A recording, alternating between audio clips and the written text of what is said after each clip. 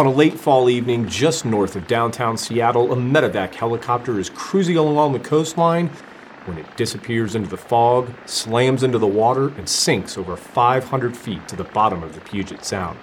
This was not the first accident by this pilot, and it was also not the first time that this operator had lost a medevac helicopter into the Puget Sound.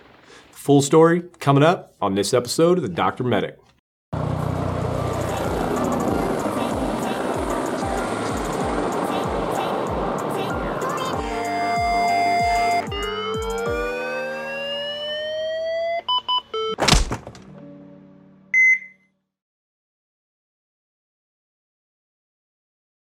I know that I have said this with many of the stories in the past, but I have got to reiterate the purpose of this channel and the purpose of this story, which is to learn, to be safer, to move the entire paramedicine profession forward by learning from the mistakes of the past. Many of these stories, including this one, are going to deal with the loss of life as well as the mistakes and circumstances that led to that loss of life. And while this loss of life is always tragic, the lessons learned are invaluable, and if we cannot tell the stories of the past, those losses will just be lost in vain and will undoubtedly be repeated again in the future.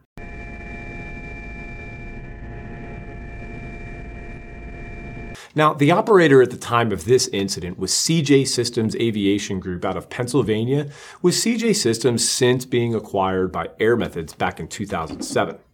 The clinical side of this service is run through the University of Washington's Department of Medicine, with the official branding listed as Airlift Northwest. Today, Airlift now utilizes Air Methods as their rotor wing service provider, with AeroAir being the service provider for their fixed wing operations. Now, Airlift has a very high clinical standard, as they are a hospital-based service with very progressive protocols, and they actually are one of the very few flight services in the United States that actually does not utilize flight paramedics at all, instead operating for a 2-flight nurse configuration, and they provide coverage throughout the state of Washington, Alaska, Oregon, Wyoming, Montana, and Idaho. Now, at the time of this accident, the majority of the helicopter models in their fleet were Agusta 109s, and they have now transitioned almost completely over to Airbus H135s with a single Agusta 109E still in their fleet. They also primarily utilize Pilatus PC-12s for their fixed-wing operations with a single Learjet 45.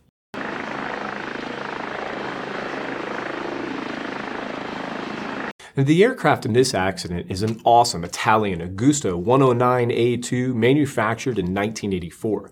The 109A2 is an older model and is often just called the 109 Mark II. The 109 is still in production today under the model of AW109 after the merger of Agusta and Westland in 2000, and then subsequently Leonardo SPA in 2016. The A109 Mark II was a lightweight, twin-engine helicopter powered by two Rolls-Royce 250 C-20B turboshaft engines making 420 horsepower each, and is known to have an awesome power reserve if forced to run on a single engine. This particular aircraft did have a Garmin 430 GPS as well as a 3-axis autopilot and had full IFR capabilities with just a single pilot and was certified for IFR flights. An important note is that this helicopter did not have terrain awareness warning systems, otherwise known as TAWs. This aircraft has a 4-blade main rotor, retractable landing gear, and had a total of 3,794 hours on the airframe, with just 54 hours since its last full inspection. There were no issues or discrepancies really with the aircraft, other than that the day shift pilot did mention that sometimes the autopilot was a bit slow to respond at times, but that this was considered typical and nothing unusual.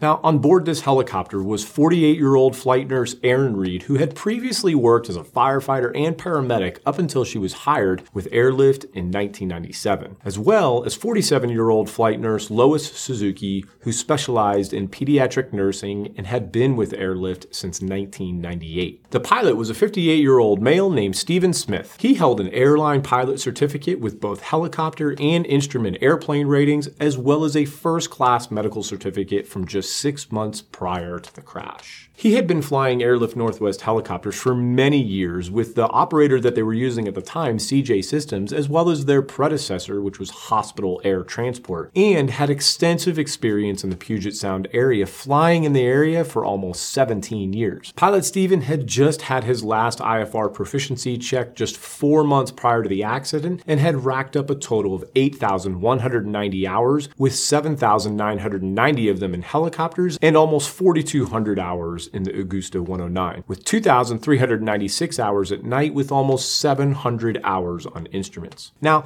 about 3 years prior to the accident of this story, Pilot Steven had a terrible mishap in another A109 with Airlift Northwest. He had found himself in some terrible weather conditions, and Steven was quoted as saying that it was pitch black, snowing, raining, and fog, and he decided to abort a flight and land in an open field. The medical crew continued the transport via ground with local EMS, and Steven actually spent the night at a local fire station. He came back the next morning with the intention of flying the aircraft back to his base, but just after takeoff, he lost both engines within just a few seconds of each other, tipped the nose down during an auto rotation, and had a hard landing. Now, this would not be the first time that I have seen an EMS helicopter completely destroyed after one of what the NTSB calls a hard landing. Either way, the NTSB faulted the pilot for not maintaining rotor RPM during the auto rotation, but also noted that there was a circuit breaker that was tripped for the engine failure and low RPM audible warnings, which means Pilot Steven would not have heard any of the warnings when his engines went out. Why was the circuit breaker tripped? We don't know. But buried in the supplemental documentation are some very subtle hints about this previous accident. The engine de-icing function on the 109 works basically by redirecting some of the bleed air from the turbines and redirecting that air around the hollow inlet vanes in other areas of the engine to prevent ice buildup. On the 109, at least back in 2005, this was not an automatic process, and the pilot had to actually turn on the de-ice toggle switches for both engines to prevent ice buildup. The Augusta manual stated that if the outside air temperature is below 4 degrees Celsius or 40 degrees Fahrenheit and there is moisture in the air, then the anti-icing must be in the on position. Now, when Pilot Steven was returning to the helicopter that morning with the local fire department, the fire chief was with Steven and he noted that the temperature was 38 degrees and then walked up to the aircraft and started wiping snow off of the inlets. And then after the helicopter crashed, there was a King County Sheriff deputy that responded almost immediately, and in his report, he noted that it was 32 degrees Fahrenheit, overcast with mixed rain and snow, and that, among other things noted on scene, that both of the engine anti-ice control switches were found in the off position. Now, Pilot Steven tore an artery near his heart, broke his back, and also fractured every rib on the left side of his body. And after 20 months of recovery and time off of work, he returned to work at Airlift Northwest in September of 2003. Now, back to the 2005 accident. About an hour before this accident took place, the National Weather Service reported that there was a low pressure system moving to the east north of Seattle with a cold front extending to the southwest. The accident site occurred directly in front of this cold front and in IFR conditions that were forecast and reported by the National Weather Service. Now, the National Weather Service radar chart at 2118, which was just 5 minutes after the accident, depicted a large area of moderate intensity rain showers over all of western Washington state, moving east at 51 knots. The closest reporting station was just a few miles away and was reporting winds out of the west at 6 knots, 4 miles of visibility with light rain and mist, a temperature of 15 degrees Celsius, and a dew point of 14 degrees Celsius.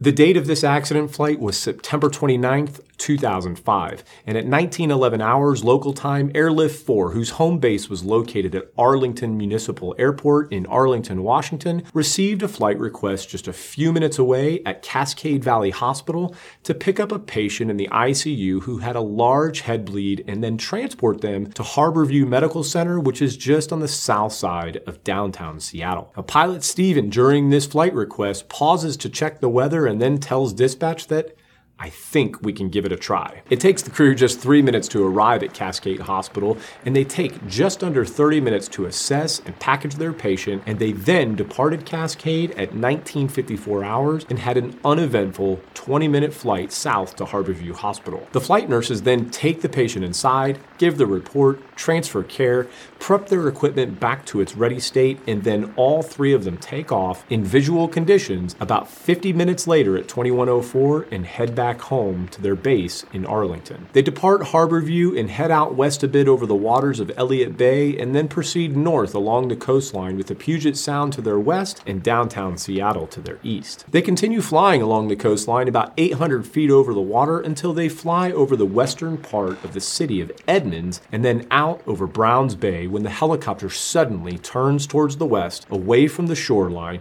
where its last radar point is recorded at 2112. While there were no witnesses to this accident, there were many people who heard the helicopter hit the water, with many of them stating that it is a regular occurrence to hear and see the medevac helicopters flying this route. Some described the helicopter as flying low and straight with normal sounding engines, and then all of a sudden they heard a loud whoosh or a bang or a boom or a thud or a thunk, and then nothing but quiet. They also noted that at the time it was too foggy to see the helicopter and that it had also just begun raining pretty heavily. At this point, Airlift dispatch is still unaware that the aircraft has gone down. 10 minutes goes by. Then dispatch calls them over the radio with another flight request, but they received no response. It was later shown that the dispatchers were actively discussing that Airlift 4 should be arriving at their Arlington base now and are watching the base camera to see if they are landing. Now they are flight following, and their flight following alarm is sounding, but they noted that it may be taking them longer due to the weather. But after several more attempts to reach Airlift 4, the Airlift dispatch finally receives a 911 call at 2127, roughly 15 minutes after last radar contact, that a helicopter has crashed. The Coast Guard responded almost immediately and began searching the waters of Browns Bay and then finally found the body of one of the flight nurses floating with other debris from the aircraft. It was presumed that the aircraft and the other two bodies had sank in the area, and the United States Navy commenced an extensive search and recovery effort 8 days later using specialized underwater search and recovery equipment. Finally, after 3.5 days of searching, the aircraft and the pilot's body were recovered in nearly 525 feet of water. The body of the second flight nurse was never recovered.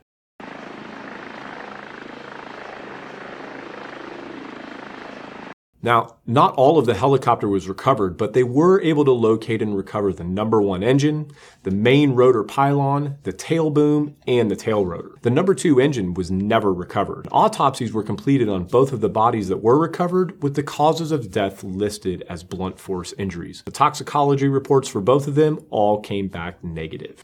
There was nothing found in the maintenance history of the helicopter, and of the wreckage that they were able to recover, all of it showed damage consistent with the helicopter impacting the water in an uncontrolled descent. In other words, the helicopter was flying at a high rate of speed when it impacted the water and just ripped the aircraft apart. But it is important to note that the majority of the flight control system, as well as the instruments and avionics, were not recovered, which made it nearly impossible to determine what caused the helicopter to impact the water in such an uncontrolled manner. And in the end, the NTSB found that the probable cause of this accident to be the loss of control for an undetermined reason during maneuvering flight, which resulted in an in-flight collision with water. Now, it has since been nearly 18 years since this crash took place, and no further investigations seem to have taken place. Pilot Stephen was extremely experienced and had been flying in this exact area of Seattle for nearly 17 years. He had over 8,000 hours, which means he was extremely experienced in the helicopter EMS world. He had probably made this exact flight hundreds, maybe even over 1,000 times in his career. The weather reports were clearly indicating a cold front was moving through with decreased visibility and heavy rains, and his final comment of, "I think we'll give it a try," should be a code word for "we are not taking this flight." And as if the story wasn't tragic enough, this accident occurred almost exactly 10 years after an eerily similar accident with Airlift Northwest that took place on September 19th, 1995, where an Airlift helicopter headed for Bainbridge Island suddenly plunged into the water, killing the pilot and 2 flight nurses under almost identical circumstances, with really no good probable cause being found. And finally, on October 28, 2005, just 30 days after the Airlift 4 crashed in Browns Bay, Airlift had another accident. And in this accident, the pilot, who had been very experienced in the older A109 Mark II model, was now flying a much newer and updated version in the Augusta A109E or 109 Power, which had way more powerful Pratt & Whitney engines as well as a FADEC fuel control system. In this accident, the pilot, 2 flight nurses, and a patient were on board as they were taking off from a hospital roof pad. Just moments after taking off, the helicopter lost power and fell nearly 65 feet while impacting the sides of buildings and then finally crashing into an open dirt-filled courtyard. Amazingly, all 4 of these occupants survived this accident, with the cause ultimately being that the pilot put one of the engine's power flight control switches in the wrong position, causing that engine to immediately lose power upon takeoff. In short, the aircraft has 2 engines, and upon takeoff, one was at full power and the other one was accidentally left in the idle position. This pilot had tons of experience on the older Mark II, but was brand new to the 109 Power model with just 15 hours of time. He later stated that he felt that he did not get clear answers from his flight instructors regarding the start sequence of the Power model. And it was also documented that the Augusta Flight Manual and the Augusta General Familiarization Manual were not consistent in their instructions regarding the engine control switches. But even with these claims from the pilot and the inconsistencies of the training manuals, the pilot was ultimately terminated. If ever there was a case where the Swiss cheese model was in full effect, it certainly is this one. And while it is clear that the pilot made a mistake in this accident, it is also clear that there were some serious inconsistencies in the training and expectations, and in a true just culture, this pilot would most likely have been successful in the future through remediation and improved education instead of being terminated. And in a true just culture, human error needs to be managed through updating processes, improving training, or improving system and equipment design. Punitive actions such as punishment and termination really should be reserved for reckless or repeated at-risk behavior. Why is it that this part of just culture is so important? Because if an organization cannot separate reckless behavior from normal human error, then people will never speak up when they make a mistake. They will never seek out guidance on how to improve. They will never be able to have open discussions about safety. And if people cannot be free to self-report their own mistakes, or even the mistakes of others, the mistakes will all go unnoticed until a catastrophic event,